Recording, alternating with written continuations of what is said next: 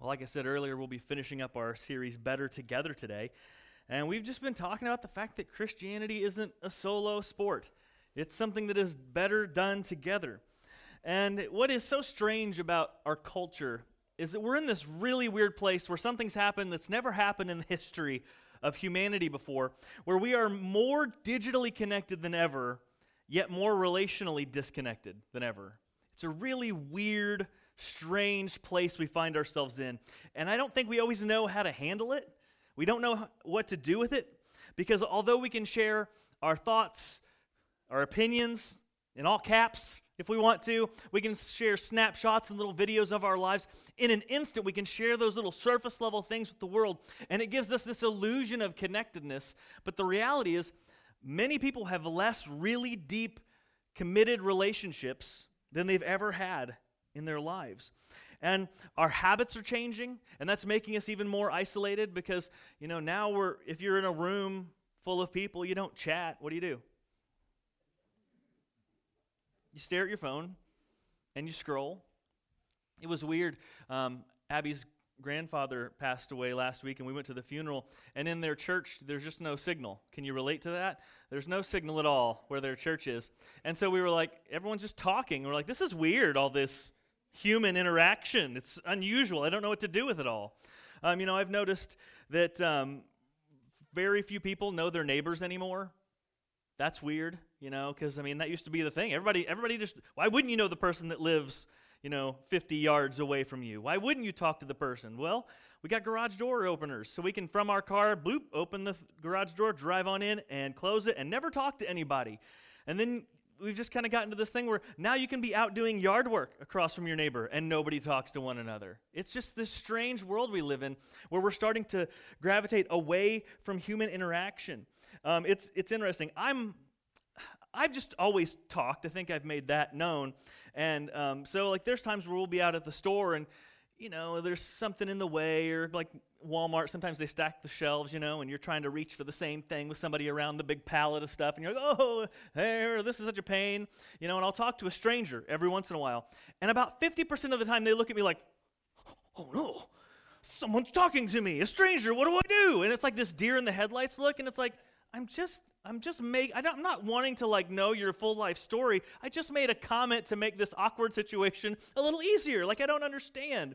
It's also interesting because when I have Eleanor with me, she's almost 3, and she will talk to anybody. In fact, she loves to talk to anybody. She'll wave at strangers, tell them about her life. I'm going to my Nana's for Christmas. She told everybody all that stuff, anytime we're at the store. And I've noticed everybody loves talking to her. Nobody reacts to her the way they react to me, but, I won't get offended by that. Maybe I'm just oblivious to how scary looking I am. Maybe that's it. I don't know. But we have this increasing isolation, relationally speaking. It's very strange, and that's bled over into how we live out our faith. Our culture has, for a while, told us that faith is a very personal thing. When you're at a party or on a first date, you don't talk about politics or faith. Those are things that are personal. They're between you and whatever God you worship. Don't talk to anybody about it. Don't try to, impress your beliefs on anybody about it. Nobody cares. It's just between you and your God. And that's caused us to think about faith in this very self-focused way. Faith has become, what do I get out of it? Coming to church is about, what do I get out of church? Do I like church? How good is the sermon? We want a sermon that speaks specifically to me. Which you got to understand, on the minister, that's a tall order. Because you might not be in the same place as the other 99 people in church on a Sunday. And everybody wants the sermon to point straight at them. We want it to be me. Everybody wants songs that they like. And so we want to have this faith experience that speaks to ourselves individually, because that's what we think. This is about me and God and nobody else. And so I want to go to church and I want to do the churchy things. And I pretty much want everybody else to leave me alone while I do the churchy things. And that is not the way faith is expressed in the Bible. That is not the way we are directed to live our lives as Christians. When you read through the New Testament over and over again, it is incredibly clear that Jesus did not intend for you to follow him alone. This thing is not a solo sport, but Christianity was meant to be a team effort. And it's not just something that you can do in complete isolation. In fact, we kind of get confused on the ideas of personal and private. Because you see, yes, faith, while personal, it is a personal thing. Your journey towards Jesus is going to be different than everybody else's. The way your personality causes you to live out your faith is going to be different than everybody else's. And yes, your faith, while private, was never, or while personal, was never meant to be private. It was never meant to be this isolated, you experience it in this little bubble, and your faith never touches anybody else's faith. That's not how this works. This is why the church exists, so that we can walk this road of faith together. And if you're a Christian or a person who thinks, yeah, I'm kind of leaning maybe towards being a Christian, or I think I kind of buy into this stuff, if that's you, you can't approach faith from a solo perspective. But yet a lot of people who call themselves Christians in our modern world do, because everything's personal, everything's isolated. You can read your Bible, get Bible verses on the computer, you can share your faith sort of on Facebook and things like that. But we think that that's enough connection, but it's not. We need real, personal, human, face-to-face interaction. And that's what Jesus intended. And because we want to exercise our faith alone, and we make it only about ourselves, our faith becomes, again, about this thing about us having salvation.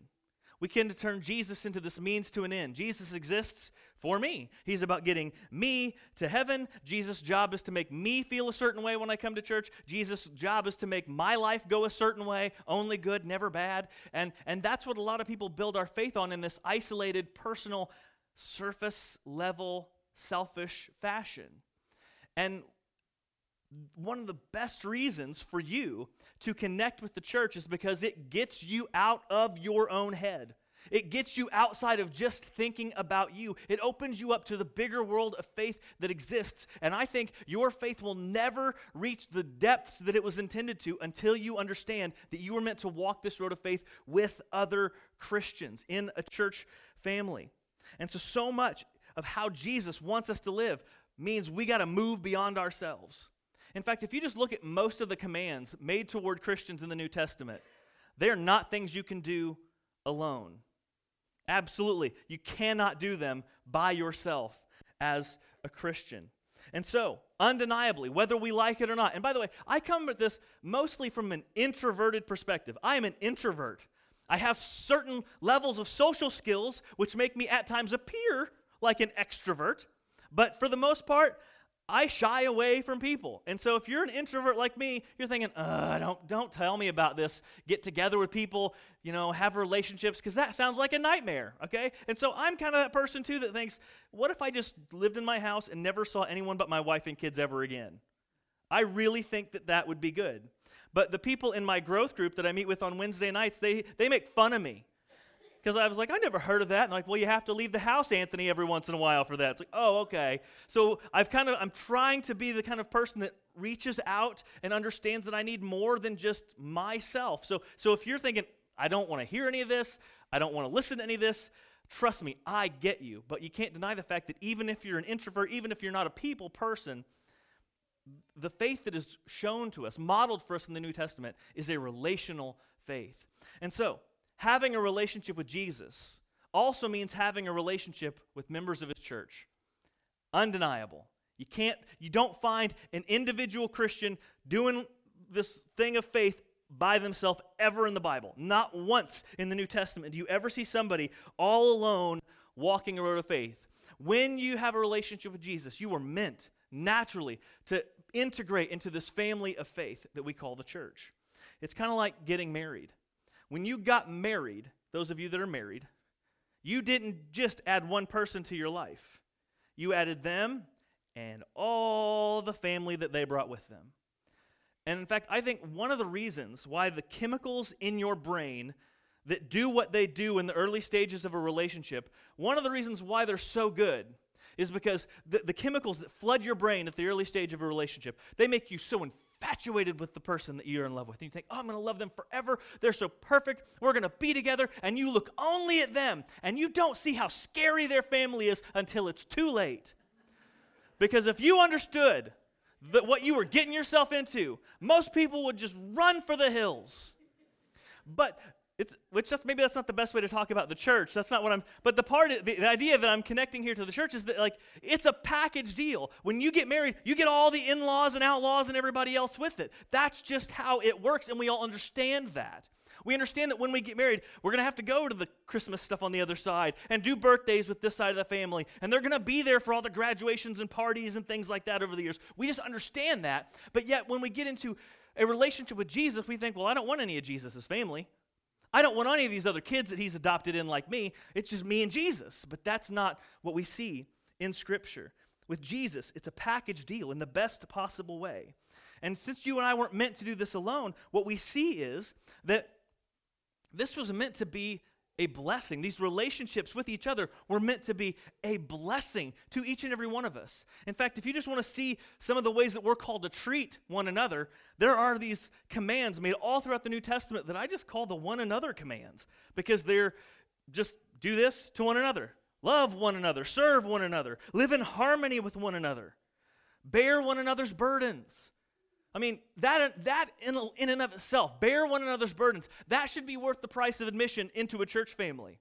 Because that means when life is too heavy for you to bear it yourself, that other people should come along and help you handle the load. Then there's another one that sounds very similar. It's just called bear with one another. Not bear one another's burdens, bear with one another, meaning at times this is going to be less than perfect because we're a bunch of imperfect people. And at times we're going to be mean and hurtful and painful, and sometimes we're just going to be people that others in our church are just going to have to put up with. And I love it. That's like when someone's perfect, imperfect, don't head for the hills. We just keep trucking along and we forgive along the way. Another of the one another's says outdo one another in honor. Meaning I'm supposed to give you honor and credit, not myself. I'm supposed to do whatever I can to bless you more than I bless myself. I mean, if we just lived out this handful of these one another commands that we find in the New Testament, the relationships, the existence of the church would be this undeniably beautiful thing that people would look at and say, wow, I want to be a part of that. But there is one of these one another commands that I kind of want to hone in on today, and just kind of explain to us why it's so pivotal that we have one another in our lives. And it's this: we are called to encourage one another. Now, in the translation of the Bible that we have in the pews, the ESV, it's going to use the word exhort. That's not a word that we use a lot. So it means encourage. So I just put it in the language that we're going to use most of the time. Now, the reason why this command is such a big deal is because our natural state, just as human beings living in a world that is not usually moving in the direction of honoring God, so our natural state, when we are out in the world trying to just do our natural, normal life, going to work, going to the store, be a family, all that stuff, our natural state is just to kind of drift farther and farther from God. If you aren't actively doing things in your life, having private disciplines or relationships that are going to help cement you or move you closer to God, then you're just going to naturally drift away from God. There's a pastor in Oklahoma that I've followed for years, and I've heard this story a couple times in the sermons I've listened to, and I've told it probably a couple times in sermons I've listened to because it's such a good little illustrator of the point that we're trying to look at here. He said that one time he went on a vacation with his family to the beach. Like, you know, one of those, like, you don't do it every year kind of vacations where you really splurge. They rented a huge beach house, took the family there. This guy has, I think, 6 kids. I don't even understand how that's possible. Yeah, whoa, yeah, well, 3 is... I'm overwhelmed with 3. I thought I was overwhelmed with 1. I've been overwhelmed from the start. But anyway, so they got 6 kids, right? So one day, they just go out in the beach, and they're playing in the water, all 6 kids and him, and they're, building sandcastles and getting in the water and, floating around and just having a big time. And finally, the sun's starting to go down. They said, okay, we gotta go in. It's probably time for dinner, probably time to wrap this up.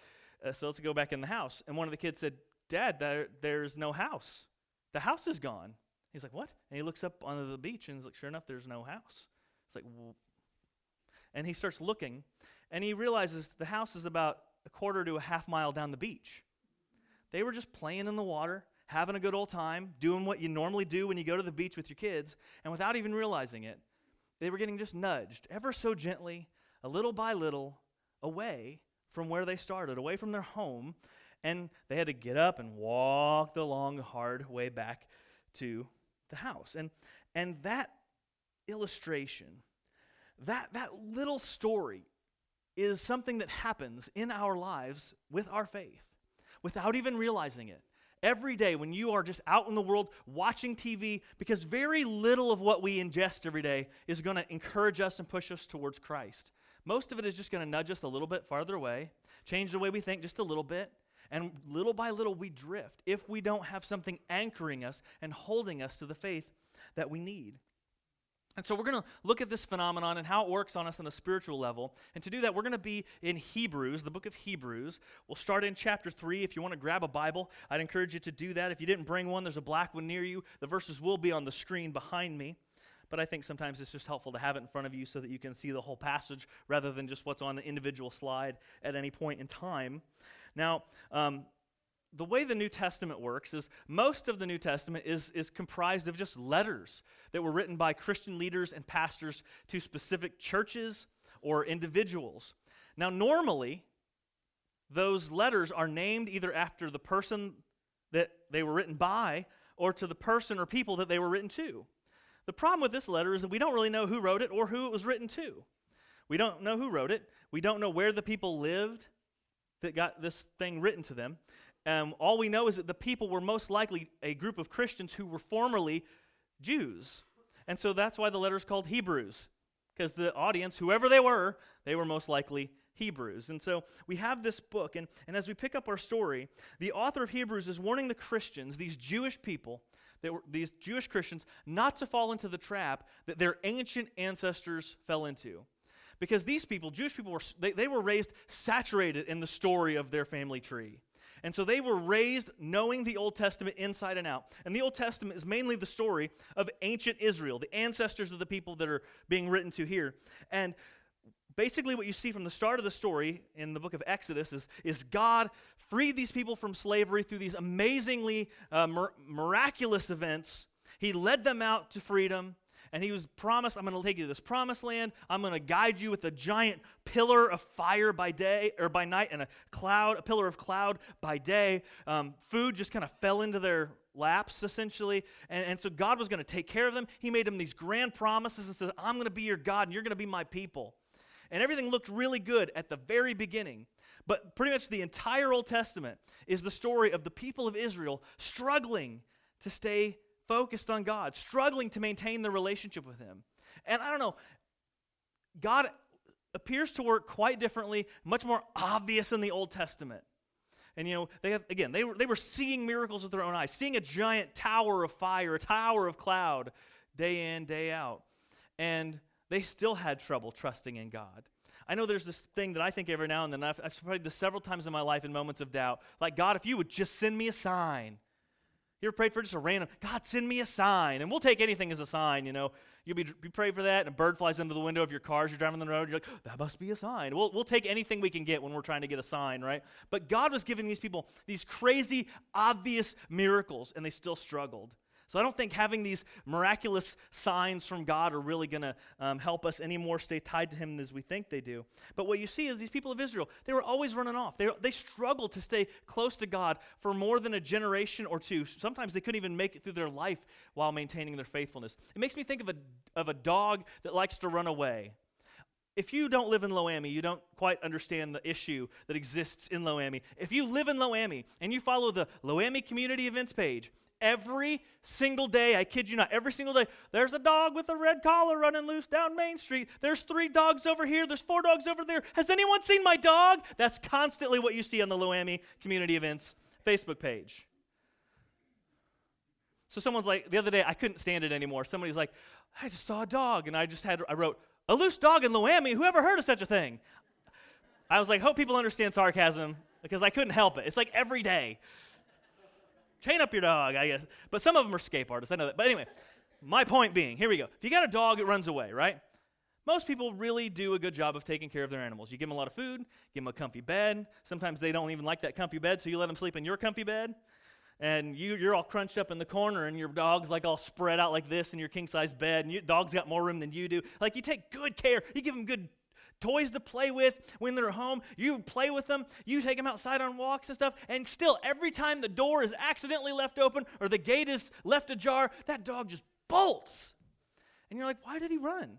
He had such a good thing going. What's wrong with, what a dumb dog. And he runs out in the traffic, and they run across the road, and they run out into the woods like they're going to be some glorious, mighty hunter, even though they've never hunted anything in their life. And it's like, why would they do that? Like, that's kind of the feeling I get when I read the Old Testament. These people, it's like God was so good to you. He took such good care of you. Why do you keep running off to try to chase other things? And so as the person in the New Testament writes this book to these Jewish Christians saying, look at your ancestors. Understand the principle that it is going to be incredibly hard for us to live in a non-God, non-Christ-focused world and keep our attention where it needs to be. And that's where they pick up this story of kind of explaining our natural tendency to wander from God and look for something better. We're going to start Hebrews 3, verse 12. It says, take care, brothers, lest there be in any of you an evil, unbelieving heart, leading you to fall away from the living God. But exhort, that's our word, encourage one another. Encourage one another every day, as long as it is called today, that none of you may be hardened by the deceitfulness of sin. For we have come to share in Christ, if indeed we hold our original confidence firm to the end. And so, he's trying to warn them of this danger of falling away from their faith. And here's the thing. Falling away, it's not just, oh no, a few less people are coming to church. Oh no, the attendance numbers don't look as good in the weekly email that we send out. Oh man, it's not that. He's actually trying to help us understand that we are here. This battle of faith actually puts eternity on the line. That we are all walking a road with Jesus that leads to restoration, forgiveness, and eternal joy. The other option is to ditch Jesus, take personal responsibility for our sin, meaning we're going to suffer for our own sin, and that punishment is death in hell for eternity. Eternity is on the line here, life and death itself. And so that's why this author is so urgent, and they're pleading with these people, do not fall away. Encourage each other every day, as long as it is called today. And I used to read that and think, what a weird thing to say, as long as it is called today. What does that even mean? Well, it's kind of like a joke that's supposed to bite a little bit. Like, hey, is it today? Yes. Then encourage somebody. Is it still today? Yep. And then you wake up tomorrow like, is it today again? Yep, it's today again. Well, then get to it. Every single day, we need to understand that our job as believers is to take care of the other people in our church family because there's a drift happening. And if we're not getting nudged back in the right direction by something or someone, every day is just a little bit of a drift in the wrong direction away from Christ. And it could be so many different things that cause us to drift, that cause us to fall away. Usually when we think of things that break our faith, usually we think of bad things, right? Like maybe you've known people, I've known people that life turned really bad, really tragic, and they just started questioning, why is God letting this happen to me? Why isn't God, if God really loved me, would he let all these bad things pile up in my life? If God really cared, wouldn't he free me from this anguish? And because they couldn't see God's goodness in the mess of their life, or they couldn't stop asking why and feeling like they weren't getting adequate answers, they walked away from faith because of the bad things that happened. And so we think of that kind of stuff when we think about our faith getting shattered or destroyed. But I think the far greater danger to our faith is simply our prosperity. We don't understand how, historically speaking, as far as humans go and how humans have lived, we got it real good. Real good. How many of you had to hide behind a rock to go to the bathroom today? No hands. That's what I thought.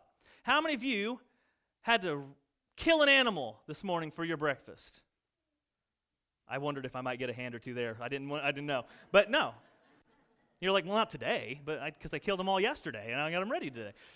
But you see, like, historically speaking, life has been difficult, food has been scarce, conditions have been difficult, and we have things so incredibly good.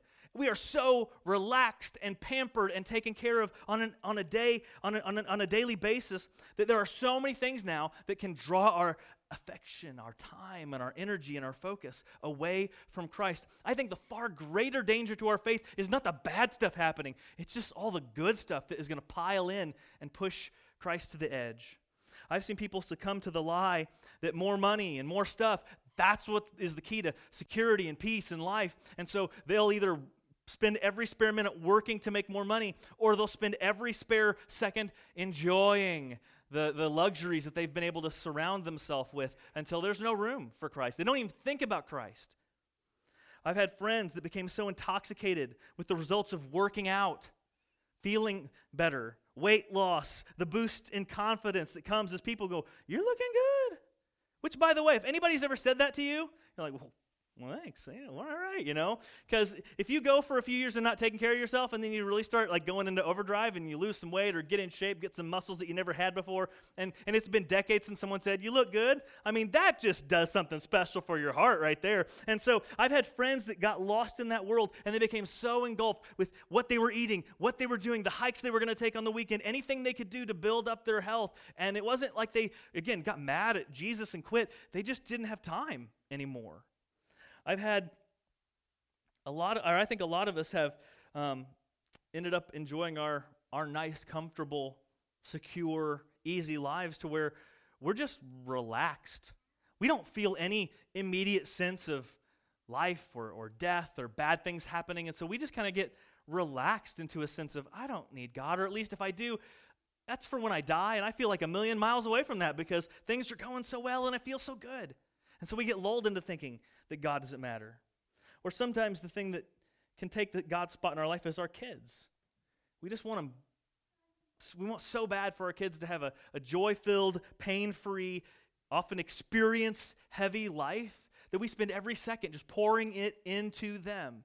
And again, the danger here with all these things is not that they're bad things. I think it's the good things that are going to overwhelm us, fill our lives to the point where, again, God just gets pushed off to the side. And it's not intentional. It's not something we think of. It just happens. Because why? It's not a huge 180 away from God. It's just that slow, subtle, almost unnoticeable, indistinguishable drift away from Him. And so, again, none of those things are bad or evil, but they're so good, so incredibly good that we can forget our deep need for Him. And that's one of the reasons why we need one another, so that we can encourage each other, remind us day in and day out not to fall away, to keep our eyes on Christ, to stay as close to Him, to remind ourselves of our absolute need for redemption and salvation. That's why when you come and you're an active part of this church, I want you to be encouraged. I want it to be something that is a blessing to you. I want you to be reminded of how much Jesus loves you and how much He has in store for you, so that you can then encourage other people around you as well. I said 2 weeks ago that when you give up on church, you're not just putting your faith in danger, but you're putting the faith of everyone else in danger, because you don't just come here to be encouraged. You should come here to encourage others, invest in their faith. Because this world has a lot of things that are painful and a lot of things that are good and a lot of this stuff that can intoxicate you and make you focused until you are so far from God you don't even remember where you started. Abby and I have a friend a few years ago. It was an interesting thing because we were really close friends. We hung out with her all the time. And we just to see that, she got a new friendships from a new job she made, and then slowly she stopped hanging out with her old friends and hung out with these new friends, and she just starts getting influenced. And again, they weren't evil people. They were just doing other things until one day we were like, man, she's just not the person that we knew a year or two ago. They were one of those people that, we went to college with, and they, and at Bible college, it's a pretty safe bet. Everybody, at least looks like they're really on fire for Jesus at Bible college. At least you're supposed to, and it's like, we thought, like, this is our friend. Like, we love Jesus together. We served together. We did things together. And now they're like, don't even have time for Christ anymore. And it was just this painful, but yet really good and clear example of how easily it is to start this drift away. And we thought, maybe we need to talk with them, like not like an intervention, but just to say, hey, how's your faith doing? Like just to ask them, how are you doing? To be an encouragement to them. And then, some situations in their life changed, and they moved back home with mom and dad, and they went real hard into Jesus and super went into church and volunteering and serving and doing all that stuff. And then a while later we were talking to them, and they said, man, I didn't realize how far away my faith had drifted. Like, she didn't even know it until she came back. She's like, man, I didn't realize how far away, how too busy and too overloaded I was to even invest in Christ. I had no idea that even happened to me until I came back to see what I'd lost. And so we need to keep our focus on Christ, but alone we're not going to be able to do that very well. We need other people in our lives to encourage us and point us to that fact. That's why in verse 15, he says that we as Christians, we have come to share in Christ. To share in Christ. That means that just as Jesus resurrected from the dead, that's our future. That one day we will resurrect and God is going to restore this creation, to remake this creation, to be a perfect thing with no loss or sadness. That we have a future hope of having a new actual life, eternal life in Christ. And that's going to free us from all this temporary brokenness and pain. And it's that focus on what is to come. That future focus thing that we all get to celebrate in as Christians that gives us hope as we go through the bumps and bruises of this life. It's the thing that gives us clarity to see, oh, this thing in life, it's really fun and it's really good, but it's not the best thing. Yeah, it's good, but I don't have time for that right now. I got too much to focus on, things that are really important. And then it says, we get to share in Christ, but only if indeed we hold our original confidence firm to the end. And that's the part where we come in. We need that daily encouragement all the way to the end. So what does it look like to encourage one another? Well, for one, you can just start living out those one another commands that are all throughout the New Testament. Love one another. Not just feel affection for. Love is a verb. Serve, do nice things. Put other people before yourself. You see somebody struggling? Be willing to be uncomfortable to help them if that's what it takes. My wife, I've said this before, she is so, from my perspective, painfully generous. I'm a nerd, and all I want to do is budget and make sure the budget is balanced. And she's up here just taking wads of cash out to people who are hurting, and she's just flicking it out into the world.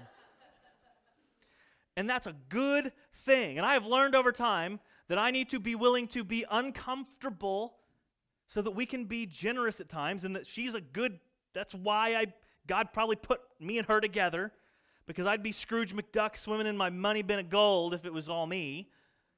And so we're together because of that. And so we need to be willing to sacrifice, overlook our pain for the good of others, to invest in the betterness of others, serve one another, pray for each other, forgive one another, let go of the guilt and the criminal record that we can often hold on to for years with people that have hurt us. Another thing, and I've said this over and over again, I think we actually need to be intentional about building deep relationships with people in our church.